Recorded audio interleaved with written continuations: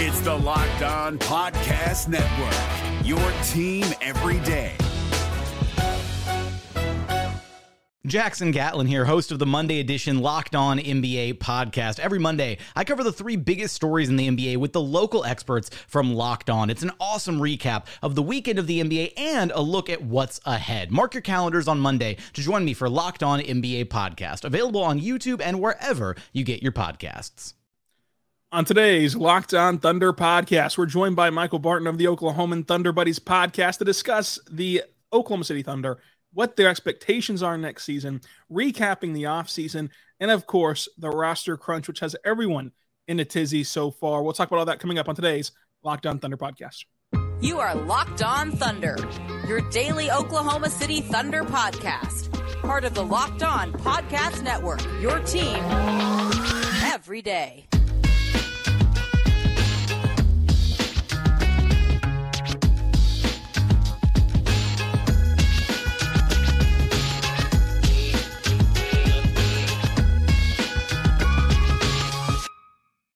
Let's get it going on the Locked On Thunder podcast, on the Locked On Podcast Network, your team every day. I am your host, media member, and editor-in-chief over at thunderousintentions.com, Rylan Stiles. You can follow me on Twitter at Rylan_Stiles. Follow the show on Twitter at LOThunderPod.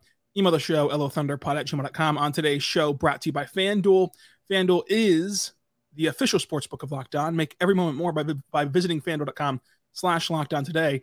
We're going to talk about the Thunder expectation level, recap the offseason and the roster crunch with Michael Martin of the Oklahoman, the Thunder Buddies podcast, and thunderousintentions.com. Michael, how are you doing today? Doing great. Glad to be back on Shot at Redemption, like we were talking about before we started recording. First time I was on here, just didn't turn on the lights in my apartment, so it looked like I was trying to conceal my identity, but proud to be here, happy to be back. By the lights being off, the lights were too bright last time. So this is your shot at bouncing back. So, we love adversity on this podcast. It's true. I mean, we root for Darius Bazley, we root for Jared Butler, and so we like adversity. But, Michael, let's go all the way back to the draft. And the Thunder move up in the top 10 to get Cason Wallace. Now, we've seen him play Summer League. What is your initial opinion on Cason Wallace and how he fits with the Thunder?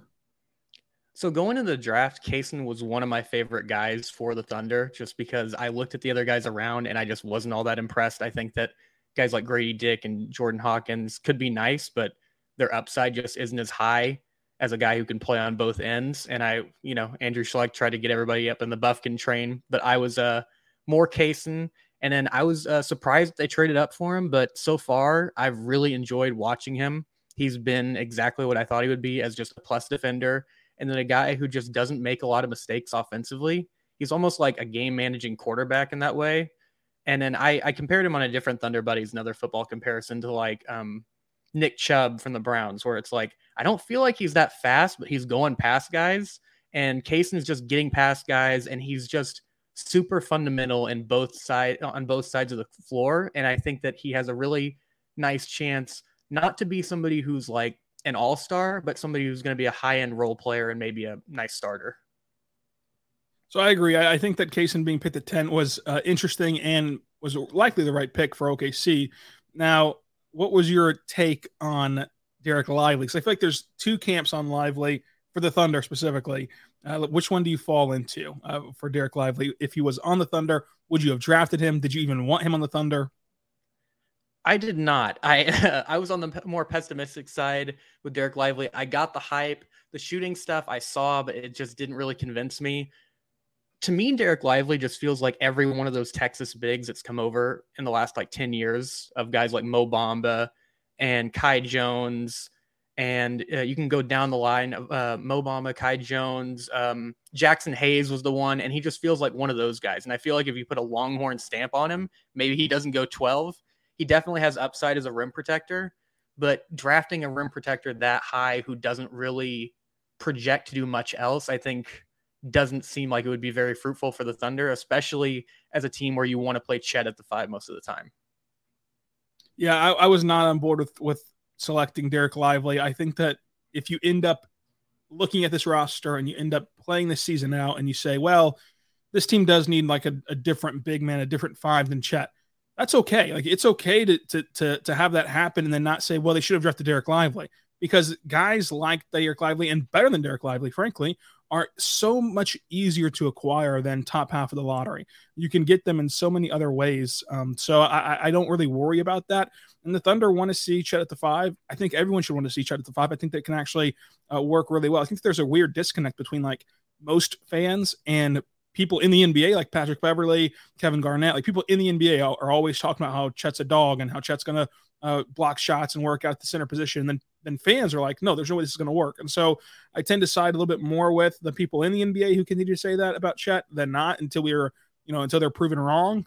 These guys that have played against him and know what it takes to play in the NBA. So I was on the same side with Derek Lively of like, I wouldn't want to see him in OKC. And even at Duke, he wasn't some, incredible glass cleaner. He wasn't, this deep, this kind of center that you would want.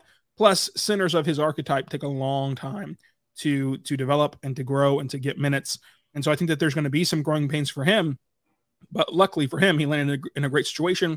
We're playing off of Luka, off of Kyrie, off of that roster, plus Tyson Chandler, heavily in development with him right now with the Mavericks, and so he'll be with a great organization to help him. But I just didn't see it in OKC either. And so with that being said, for me, the reason that I was so high on the pick of Kaysen is because everyone else I was so high on like fell in the draft for some reason. Like Leonard Miller, I was extremely high on him.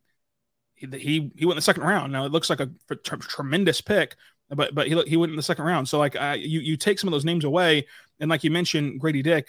I like Grady Dick. I was a Grady Dick fan, and still am a Grady Dick fan. And I think that if you put Grady Dick in OKC, he could have had a lot of success because you have Josh Giddey, you have guys to set him up as a play finisher, but you also have Cason Wallace, who shot 40% from 3 at Kentucky for the majority of the season. So you still get that 3-point shooting ability, plus with everything else that he can provide. So I can at least see the vision there with taking Cason at 10. So to me, I think that the Thunder have kind of nailed this draft with the 2 picks that they had.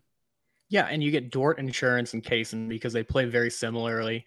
And we talked about Grady after the draft, and I said that I was glad that it was Cason instead of Grady, because with Grady, his thing is, unless he shoots the lights out, I just don't see a direct path for him long-term in the NBA. Like the hypothetical I threw out at you was like, let's say he's a much better rebounder, defender, ball handler, passer than we project, but he shoots 33% from 3. That it doesn't matter. And you're seeing that with guys like Duncan Robinson, who are constantly getting moved, Bertans, Bogdanovich. Like, these guys are always widely available. And I would just rather take a chance on a guy like Cason, who has a two-way upside. And if all else fails, he's going to be somebody who you can put in the rotation to play defense for chunks of minutes, and he's not going to just get played off the floor. So everyone who listens to this podcast obviously knows my opinion on the Thunder offseason. I think that they've done a great job this offseason of they got their guy at 10 in Cason Wallace. And from the free agency standpoint, they didn't go out and make a massive splash. They didn't do anything crazy, but they were able to continue to compile picks, which is going to elongate their window of success, and it's going to allow them to dominate the trade deadline from this point forward. It's going to allow them to fill out their roster as this team gets expensive. You're going to fill out this roster with cost-controlled talent, and so for me, even though the cap space went to players who won't make a massive impact in OKC, and for many of them won't make an impact at OKC, I still think that this is a great offseason for OKC. Where are you at on what the Thunder have done with that cap space, about how they've gotten creative to take on picks? Would you have gone a different route with it, or do you like what the Thunder have done? I like what they've done, because the truth is you want to see what you have with these guys on the roster, and using extra picks that you have to bring in somebody else also will hinder somebody else's development. And bringing in these guys who are dead money along with picks that you can use later is great. And the thing is, with roster crunch, you're going to have to cut a few guys. That's just the reality of the NBA. If you're going to draft really well like the Thunder do and have a smart front office, at some point, some guys are going to get away. That's just the reality of things. But I like what they've done. They moved up and got Cason. And the Bertans contract, although it looks bad right now, is only $5 million guaranteed if he plays 75% of the games.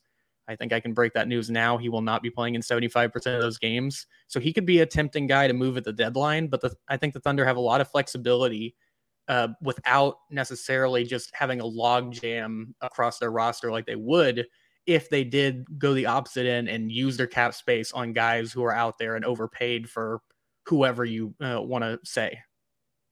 So I agree with that, obviously. And I think that the Bertans thing is interesting because I don't foresee him being a cut because his contract's so big this offseason. And I really don't foresee there being a trade. We're going to talk about that in the next segment. But real quick on Bertans, what makes him so interesting to me is the strategy behind playing him.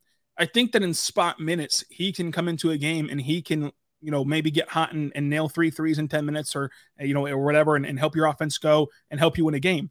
And I think that he can do that in reduced impact roles very well. Like you mentioned, though, you can't play in a certain percentage of games in order to be able to cut him for $5 million. And so if you want to move him at the deadline for the sake of having the most flexibility possible, do you try to severely reduce his games played up until the deadline? That way, if another team that wants to play him as a contender kind of sees him and says, well, we need some just shooting off the bench. Like last year, Boston wanted Muscala not to be some massive impact player for their rotation, but hey, at least he's another shooter off the bench that we can go to if we have to. And so would you rather play him as little as possible to keep that number as small as possible to where you can go to a team like a Boston who might be good and need someone to shoot, and need someone to come in those situations that can now use him and still keep him under that marker and cut him for $5 million in the offseason. Instead of if you play him up to that line and then you shut him down and then you trade him, you have to trade him to a team that has cap space to take him on, that can just sit him and send him home and not play him at all the rest of the year. So I think that finding that balance of how to play him and how to use him, a player who could be impactful in spot minutes as a shooter, is going to be very interesting this season, at least for sickos like us. It's a good question. I mean, I just looked it up. 75% of the games out of the 82 game schedule would be at 62. So if he plays under 62, he's not going to hit that mark. And the thing is, maybe he could turn it around and add some positive trade value to his contract and his deal where he ends up being a guy, like you mentioned, who could get flipped at the deadline to help another team. But more than anything, I think he's going to be dead money that you can move out to a team who then wants to give you their bad money they're trying to get off, and they give you another pick. I think that's the more likely scenario. Will he play for the Thunder? I definitely think there will be games where he comes out there and he's kind of like the Mike Muscala role, but him playing that many games, I would be very surprised. And the deadline, that's probably around 60 games in. So if you hold him out of at least half of those games, he could play in all of those games after the deadline, and you would still be right underneath that sort of barrier where you wouldn't have to guarantee his entire contract. Yeah, and there's certainly a world where he just stays in OKC the entire season, then you cut him for $5 million next year, because as you mentioned, the more likely option in trading him is going to be for more money, more big money. And, for the sake of flexibility and for the sake of getting off of long-term money and getting off of contracts, you're going to be hard to take on somebody that's going to be easier to get rid of than $5 million. So for the sake of just, hey, this is a guy who we can waive for $5 million and get off of his contract, for that sake alone, I think it'll be worth maybe more than people might think to just hold on to him because he can play for the 60 games and maybe he'll knock down a few threes and maybe he'll be the difference in 1 or 2 games of this 82 game season. And then it's kind of all worth it to an extent because you got to move up to the top 10 and you got to get your guy in Case and Wallace. But you get to move on up to FanDuel.com/lockedon today to bet on all of your favorite sporting events. It's about to get really spicy over there because it's almost football season, but right now it's baseball season. So you can take your first swing at betting on the MLB on FanDuel and get 10 times your first bet amount in bonus bets up to $200. So go check it out today. That's right. You can just go there right now. And if you bet $20, you'll get $200 in bonus bets, no matter if you win or if you lose. That's $200 that you can spend betting everything with the money line, the over-under.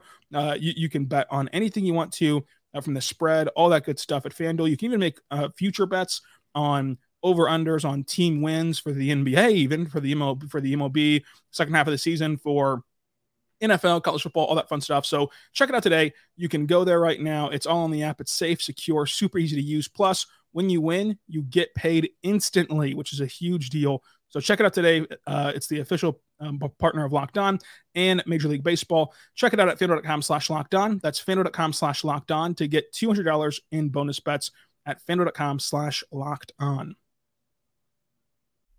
This is Jake from Locked On. Locked On has teamed up with State Farm to spotlight some of the greatest supporting players in NBA history. After beating the Heat led by LeBron James and Dwayne Wade in 2011, Dirk Nowitzki won an NBA title and proved himself to be one of the greatest basketball players of all time. But there was one player in the starting lineup for the last 3 games of the finals that helped support Dirk all the way to a championship, JJ Barea. Led by JJ and Jason Terry, the Mavs' second unit proved to be the strength throughout the playoffs, where they led the NBA in bench scoring. But for games 4, 5, and 6 in the NBA Finals, Mavs coach Rick Carlisle inserted Barea into the starting 5 to help the Mavs space the floor and put more playmaking around Dirk. JJ Barea had a knack for running the pick and roll with Dirk that helped the Mavs score more efficiently on their run to a title. Dirk Nowitzki couldn't score the way he did if he didn't have much needed support from someone like JJ Barea. Sometimes you and I need that kind of support too. Think of State Farm like a pivotal team player. When you need help protecting the things that matter most, remember the jingle and just say, like a good neighbor, State Farm is there.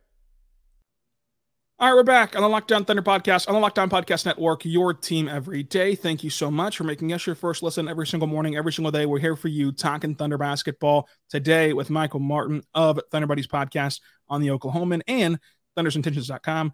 Michael, the roster crunch, we've touched on it a little bit. I think that we both agree that Bertans is going to survive this roster crunch, but the Thunder still have to move on from 6 guys. Now, I won't necessarily put you on the hot seat of like who are your 6 cuts that you're gonna make if you were Sam Presti, but I will say the discourse around this roster crunch I think is a bit silly. Let's just put it nicely and say it's silly. The idea that the Thunder have had too many first-round picks, and this is the consequence of it, is pretty ridiculous whenever the players that will be cut during this roster crunch are players that the Thunder were given to for free, like Rudy Gay, Victor Oladipo, like for free, Ty Washington, Usman Garuba, like they were given away. Any team could have had them, and not only had them, but acquired second-round picks in the process of getting them. And so I just don't know who these guys are that are a massive surprise or a massive draw to other NBA teams who could have already had these guys. And I will say, just before we turn over to you, at most, the Thunder would cut Trey Mann and Jeremiah Robinson-Earl. Of course, they traded up in the second round to get Jeremiah Robinson-Earl.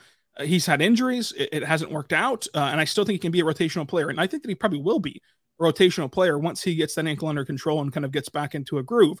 And so, yeah, you move on from a second round pick who you invested to trade up with, and it just didn't work out. Trey Mann, same thing. You invested a first round pick in him.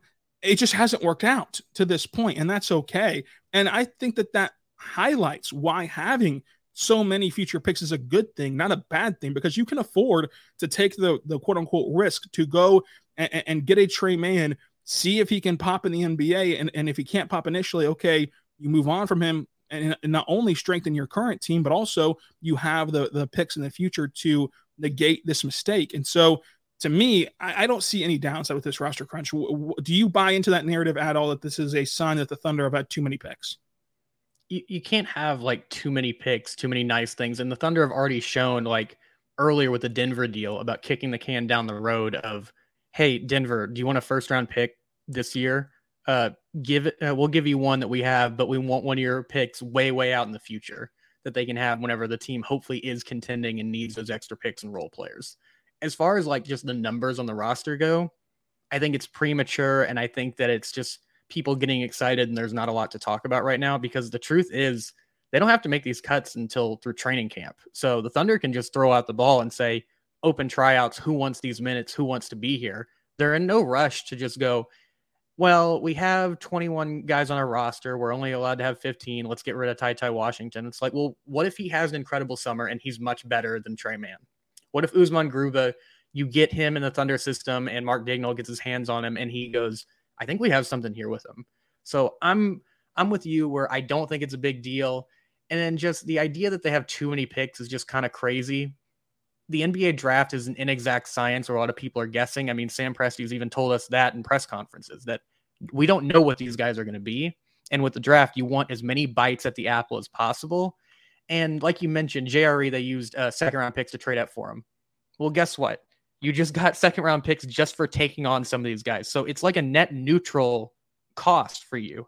And for some of these guys, they will have to buy him out. They will have to cut him. But I'm not so sure that there aren't certain guys late in the roster who wouldn't have suitors with trade value if the Thunder did decide, you know what, we don't want to just cut these guys just for nothing. Maybe we'll keep Ty Washington. We'll move somebody else. But I think the Thunder have a lot more options than what people are looking at. Right. And to put a bow on that before we move into another roster crunch question, I think that you're right. You bring up stuff that Sam Presti said. A couple of things stand out. Of number one, he's been preaching about how the Thunder want internal development. They want internal competition at training camp. And now he's finally got that. He's finally got that. And he's been doing this for the last 3 years of maxing out to 20 guys. And now it's up to 21 with the new CBA. Maxing out to 20 guys, and then he's got to cut some people. Oh, well, he cut some people and you move on. And so this year, I think that obviously you'll be cutting an actual, maybe a rotational player. And the thing is, it's maybe a rotational player that you're going to cut instead of like Vic Krejci or something. But nonetheless, I don't think that this is going to be some horrendous thing. And I think that you just can't have too many first round picks. It's like having too much money, as Sam Presti says. And I don't know about you, but I would never turn down money if anyone in the world wanted to give me money. I would love to have more money than I have right now, especially. But you can never have too much money. You want that training camp competition, like you said. So where if Garuba or Ty Washington or Jack White or whoever demands minutes in training camp with their play, hey, guess what? That's a good thing. I don't know about you, but I want this team to be full with 15 guys, and include the 3 two-way guys that can play and that show their worth, not just are there because hey, we invested a first round pick into them. So like I love the internal competition that the Thunder are willing to build and to give them the shot to go with this thing. Now you mentioned how there's other pathways to get this roster down, and one pathway that's been very excitable for the Thunder fan base on social media has been the idea that maybe you make this huge consolidation trade and go get like one big star. And I just don't foresee that happening. Where are you at on that topic?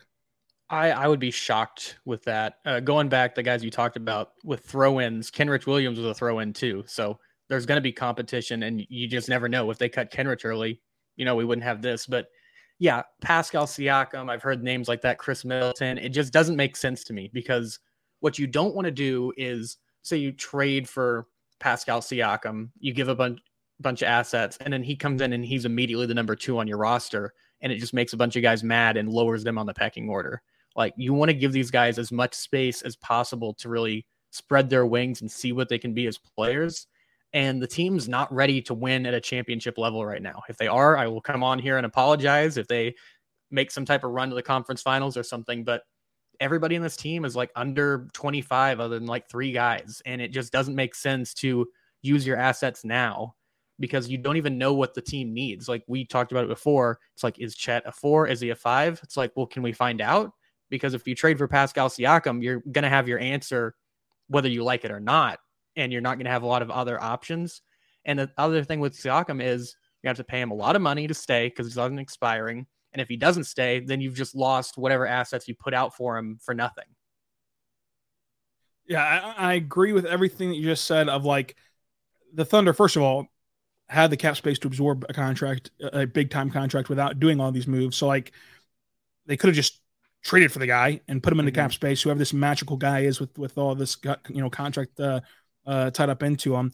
And then, as you mentioned, these guys aren't going to push the needle. Like, I find the funniest thing I find about social media discourse around like the team is the same like fans who say Trey Mann or Jeremiah Robson Earl or whoever like isn't good will then turn around and say, well, could we trade him for All-Star X? It's like, well, then no, you couldn't. If you don't think that they're any good, that's not really how it works. But yeah, I just don't see it happening. And I don't think that the Thunder want to be predictive. And I think that people, again, forget that like this is just how the Thunder operate. If they have roster spots to give away, they're going to give them away. They're going to max it out at 20. They're going to max it out at 21. And they're going to cut some people. And that's just how it's going to go. And so maybe you make a, quote unquote consolidation trade like you do with Houston last year, where you trade Teo and Derek Favors and all them to Houston to get back their cuttable contracts, and you waive all their guys. Okay, sure. If you want to count that as a big trade coming, maybe you want to take a victory lap on that. But in terms of like a trade for a big player, I don't see that happening before the start of the season. Yeah, they've got all their pieces right now that kind of fit together, and it's just a question of how good can these guys be. And like what you talked about with the people who want to get rid of Trey and JRE and then want to trade them later and think they have value. The thing is with all these GMs, there are some that are different, but no one's really going into a trade discussion just going, man, I just want to destroy this other person. Like both people, when they're doing a trade, both people want to win the trade. They both want to have something good come out of it. And if it's not going to be good, then you just usually have the trade fall apart. I mean, there's a reason why we can name the worst trades in NBA history. It's because they're outliers. Most of these times, like most GMs would much rather have the Paul George for Sabonis and Victor Oladipo that both teams kind of won rather than these other ones. And I don't know. I think that there's definitely talent on this roster and there's going to be some tough decisions made, but I wouldn't press that button yet because we've seen teams who have done that, who have pressed the button. Like, heck, Cleveland's in that situation right now. They were this nice up-and-coming team, much like how the Thunder are kind of in position for this year. And they traded all their assets for Donovan Mitchell and just completely sped up their entire timeline and put a lot more pressure on themselves. Atlanta did the same thing with DeJounte Murray. And it's like, don't create more problems for yourself than you need to. And that's what the Thunder would be doing, in my eyes, if they traded for one of these high-end all-star type guys to just speed things up. Totally agree. And just when you look at the roster of like who's on the chopping block, Victor Oladipo was literally given away by the Heat to the Thunder for picks. Ty Washington and Usman Garuba were given away twice in a week. The Rockets gave them away to Atlanta and paid them to get off of them. Atlanta pays OKC to get off of them too. And so like any team could have had those three guys. Rudy Gay, same situation where he was just given away. And then you sign Jack White to a weird non-guaranteed contract. Maybe he sticks around on that contract. Maybe he's cut and kind of filtered onto a two-way deal, whatever. Like, but these are the names that are on the chopping block. Davis Bertans, we don't think he's going to get cut, neither you or I do. But if he were, you used him to move up to the top 10. That's all you did. And so you said goodbye to him if that was the case. But I don't think he'll get cut because his contract number is too big. But nonetheless, though, like these are the names on the chopping block. None of them have anything to do with too many picks. None of them have anything to do with investment that the Thunder have invested in them and had to move on from them.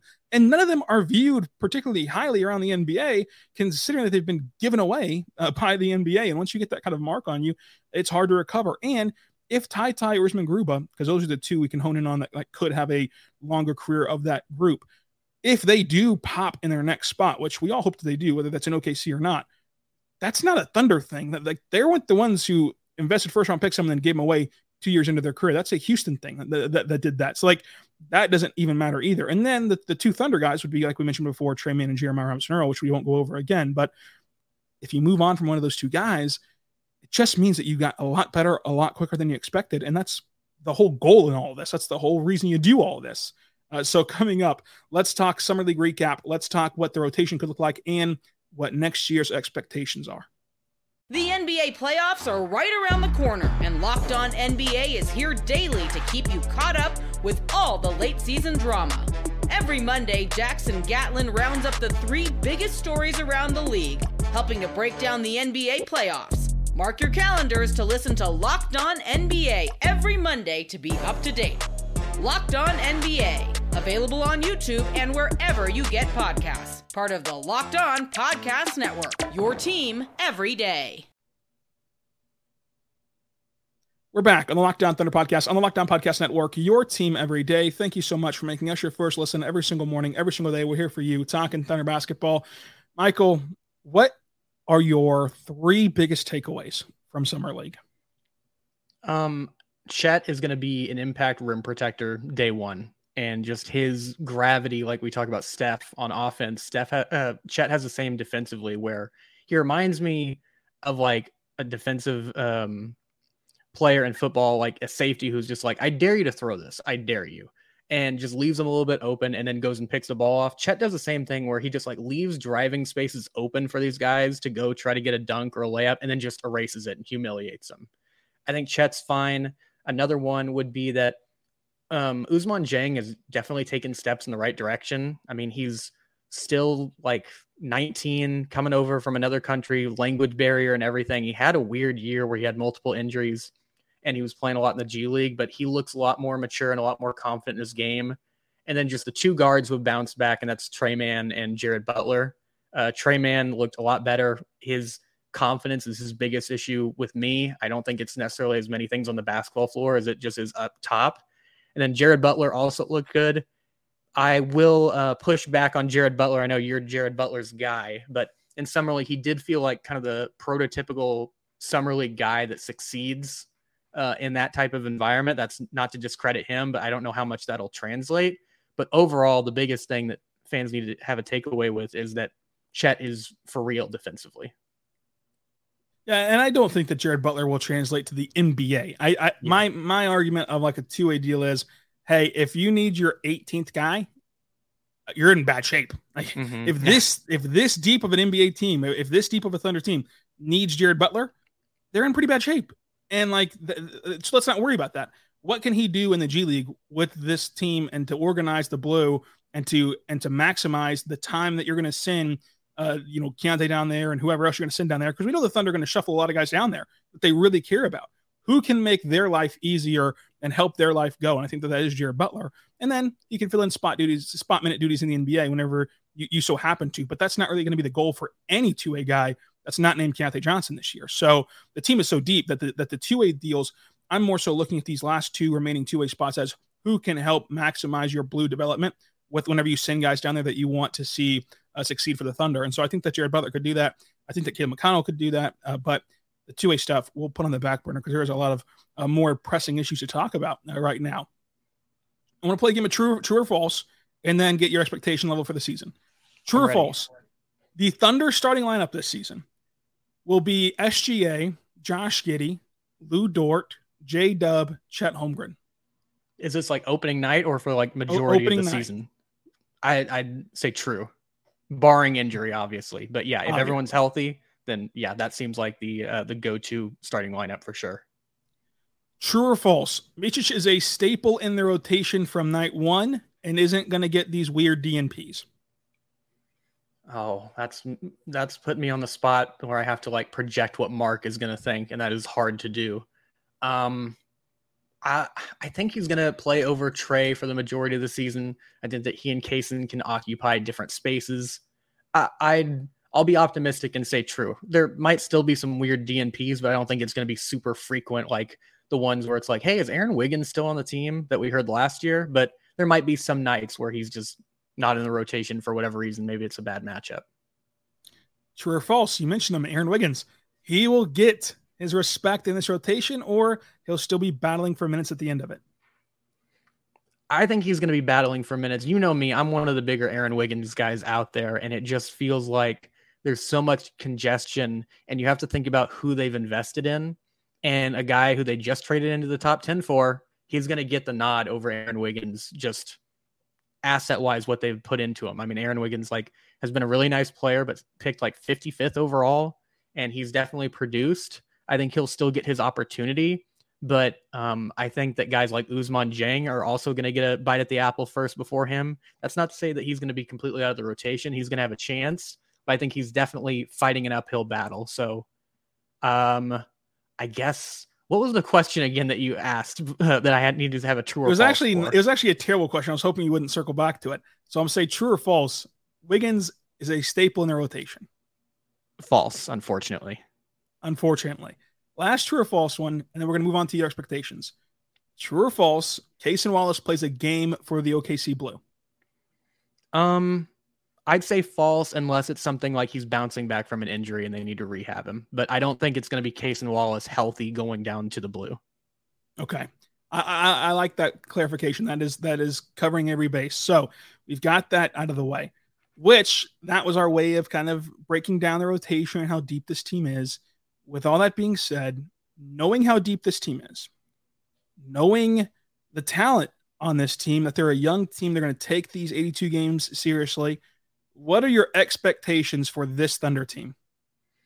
They're going to be very competitive. I think they're going to be close to the record they had last season, which isn't an indictment on Chet or anything like that. I just think that it's very hard. Joe and I talked about it on the Thunder Buddies the other day, actually, that there's 10 guys who actually really swing your win-loss record by double digit wise. But I'd say that they're a team in the 6-4 range, maybe. A lot of this volatility just comes down to who's healthy and who's not. And the Thunder, for a large portion of last year, up until Shea got COVID, they were very healthy. So I would say around 6-4 would be my expectation. 4 is probably the ceiling. But I think they're going to be a very competitive team. They are going to have the downside of teams are going to be ready for them now. I don't think they're going to be catching teams off guard anymore. But I think that they're going to be right in the middle of the fight in the West that they were last season for large portions before Shea went out for a while. So just to clarify, you think that they're going to avoid the play-in tournament this year? I mean, I would guess that they're higher, like that 6-ish range, but 6 and 7 is pretty close. So I mean, it is. It wouldn't shock me, but I'd say that they are closer to 4, 5, 6 than they are to 9, 10, 11 ish range. Good clarification. Before we get you out of here, do you have any NBA in-season tournament takes? I like the in-season tournament. Joe said that that NBA team should hang a banner for it. I said no, it should be a giant trophy. I want the exact same trophy being hung. And then I don't know. It's the in-season tournament's really interesting. I just wonder if it's going to matter based on who wins it the first one. My hottest take would be, I guess, that I think for people to respect it in the first year, one of the teams that wins it needs to be at least in the conference finals, because what we don't want to see is the Chicago Bulls led by DeMar DeRozan and Zach LaVine and Nikola Vucevic win it and then get knocked out in the play-in tournament. Yeah, that's an interesting angle at it. Are we going to head to Vegas if the Thunder are in the Final Four? If I can get credentialed and we can find some good hotel space and we don't overheat in the sun, I'd love to. That'd be great. All right, I'm going to hold you to that. With all those extra qualifiers, I'm going to hold you to that. Michael, thanks for joining us. We did a lot of good stuff today, if I do say so myself. Where can they find all of your expertise? Captain Qualifier over here. But yeah, at Thunderbud Pod on Twitter is where you'll see the Thunder Buddies Pod just feed, at Michael on Sports for my stuff. And then, like you mentioned, I've been writing for Thunderous Intentions. I'm going to have something released this weekend, actually, about the 3 teams in the East that got worse. So look forward to that. I've got some hot takes in there, as always. But yeah, you can find me on Twitter at any point at Michael on Sports. But thanks again for having me. This was fun. Thanks for coming on. Love having you on the show. Love having you now at Thunderous Intentions. And so, folks, until tomorrow, be good and be good to one another. Hey, Prime members, you can listen to this Locked On podcast ad-free on Amazon Music. Download the Amazon Music app today.